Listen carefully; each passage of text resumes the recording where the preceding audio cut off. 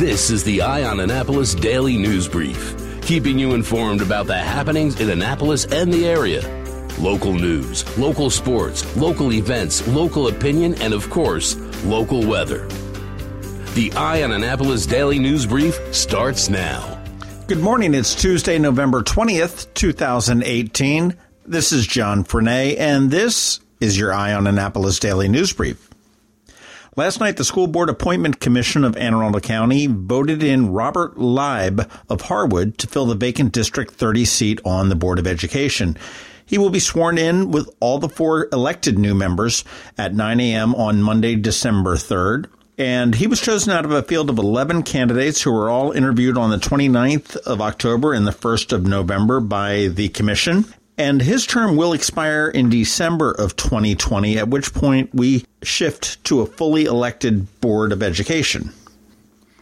Back in October of 2018, the Special Investigations and Narcotics Unit received a complaint sent through Maryland Emergency Management Association's Safe Schools Maryland tip line.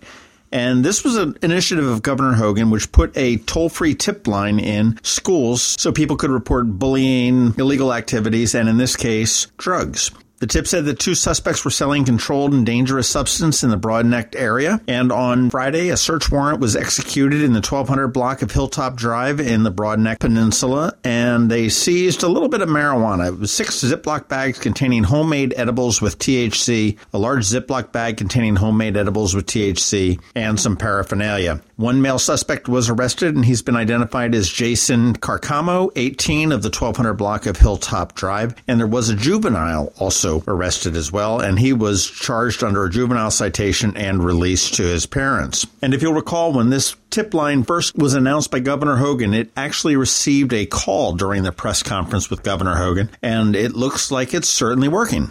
Anne Arundel County Police are investigating a bizarre accident that happened very early on Saturday morning. At approximately 12:45, officers responded to a report of a pedestrian crash at 105 West Early Heights Road. When they arrived, they found that a Ford F-350, which is a really giant pickup truck, had been backing into a driveway at 105 West Early Heights Road. When for some reason the driver exited the vehicle continued to back up, struck the driver, who had just exited the vehicle, and ran him over. The vehicle came to a stop in a ditch.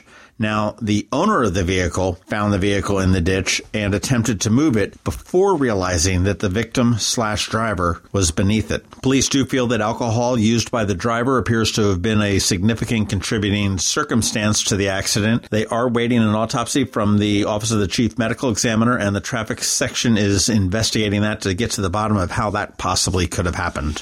We mentioned about the different hate flyers that have been distributed in Glen Burnie and down in Lothian. We heard about them in Prince George's County and now Ellicott City. Howard County Police are investigating after flyers containing hate speech and a Ku Klux Klan logo were found in Ellicott City, Maryland yesterday.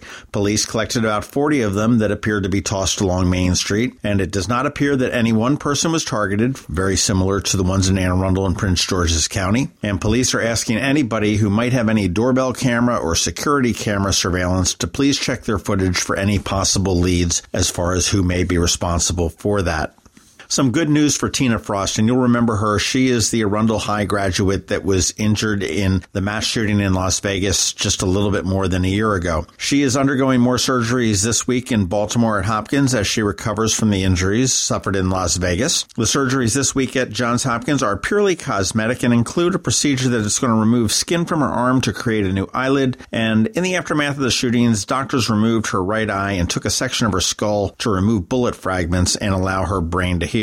Tina Frost has not returned to work at her job at Ernst & Young in San Diego, but she is able to talk, walk, and drive her own vehicle in San Diego. She is going to be heading back home out to the West Coast at the end of November, and according to an update on the GoFundMe page for her, generous contributors have contributed more than $600,000 to aid in her recovery. So that's some really good news for Tina Frost. If you ever dreamt about getting to Baltimore from Washington in 15 minutes or maybe up to New York in an hour, it may be coming true in the next 7 or 8 years. The Mount Vernon Square neighborhood in D.C. has been chosen the terminus of a high-speed train capable of transporting riders at 311 miles per hour. This is the Northeast Maglev, and it could take riders from D.C. to Baltimore in about 15 minutes. And once extended, it will take them from D.C. to New York in about 1 hour. Planners have not yet announced specifically where in Baltimore the station might be, but they are looking very closely at the Inner Harbor and South Baltimore, which are both slated for some redevelopment areas there. Lest you think this is a project way, way, way in the future, tunneling for the Maglev train could begin as soon as 2020 and could begin operating by 2027.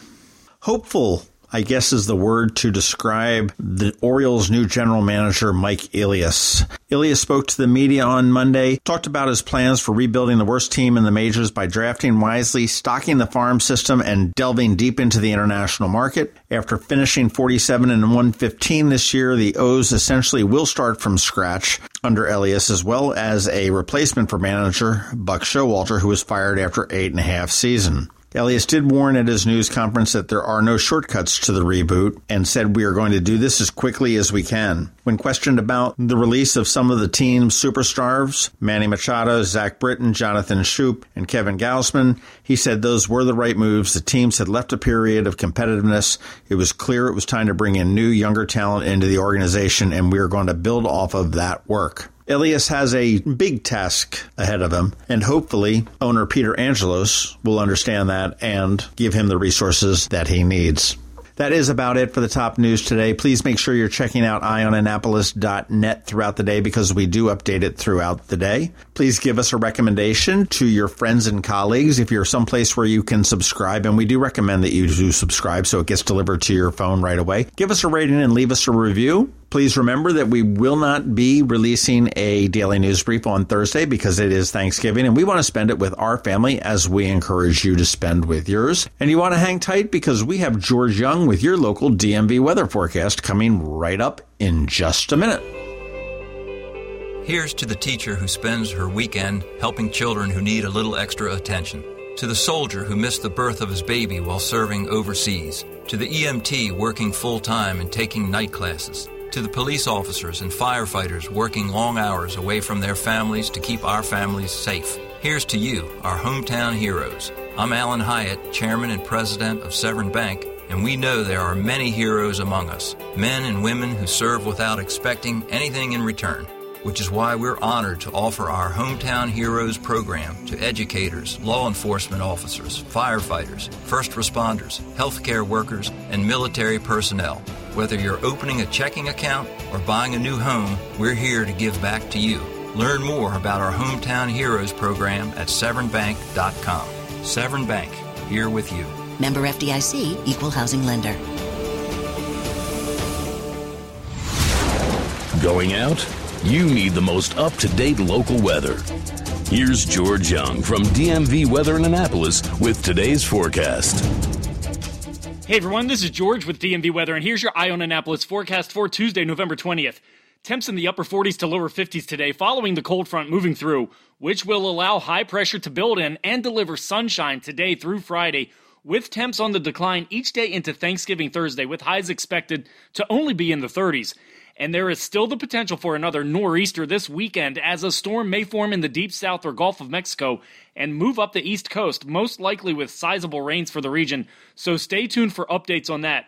This is George Young of DMV Weather. Be sure to download our free app by searching for DC MDVA Weather from the Apple App Store or Google Play Store so you can always stay weather informed. My name is Latoya Congolo. I'm a licensed clinical social worker and addictions therapist. Every day I see the terrible effects of the opioid epidemic before my very eyes. People are suffering. Families are suffering. Go to aacounty.org/heroin. There you will find some simple advice about opioid medications. Step up and be part of the solution. Doctor's orders. You've been listening to the Eye on Annapolis Daily News Brief. Tell your friends and colleagues this is the podcast where you can keep up on the latest with what's going on in Annapolis. And also tell them about our website, eyeonannapolis.net, where you can find even more information. This podcast comes to you every Monday through Friday at 7 a.m., keeping you informed with the Eye on Annapolis Daily News Brief. And take a moment to listen to our other podcast, The Maryland Crabs, released every Thursday at noon.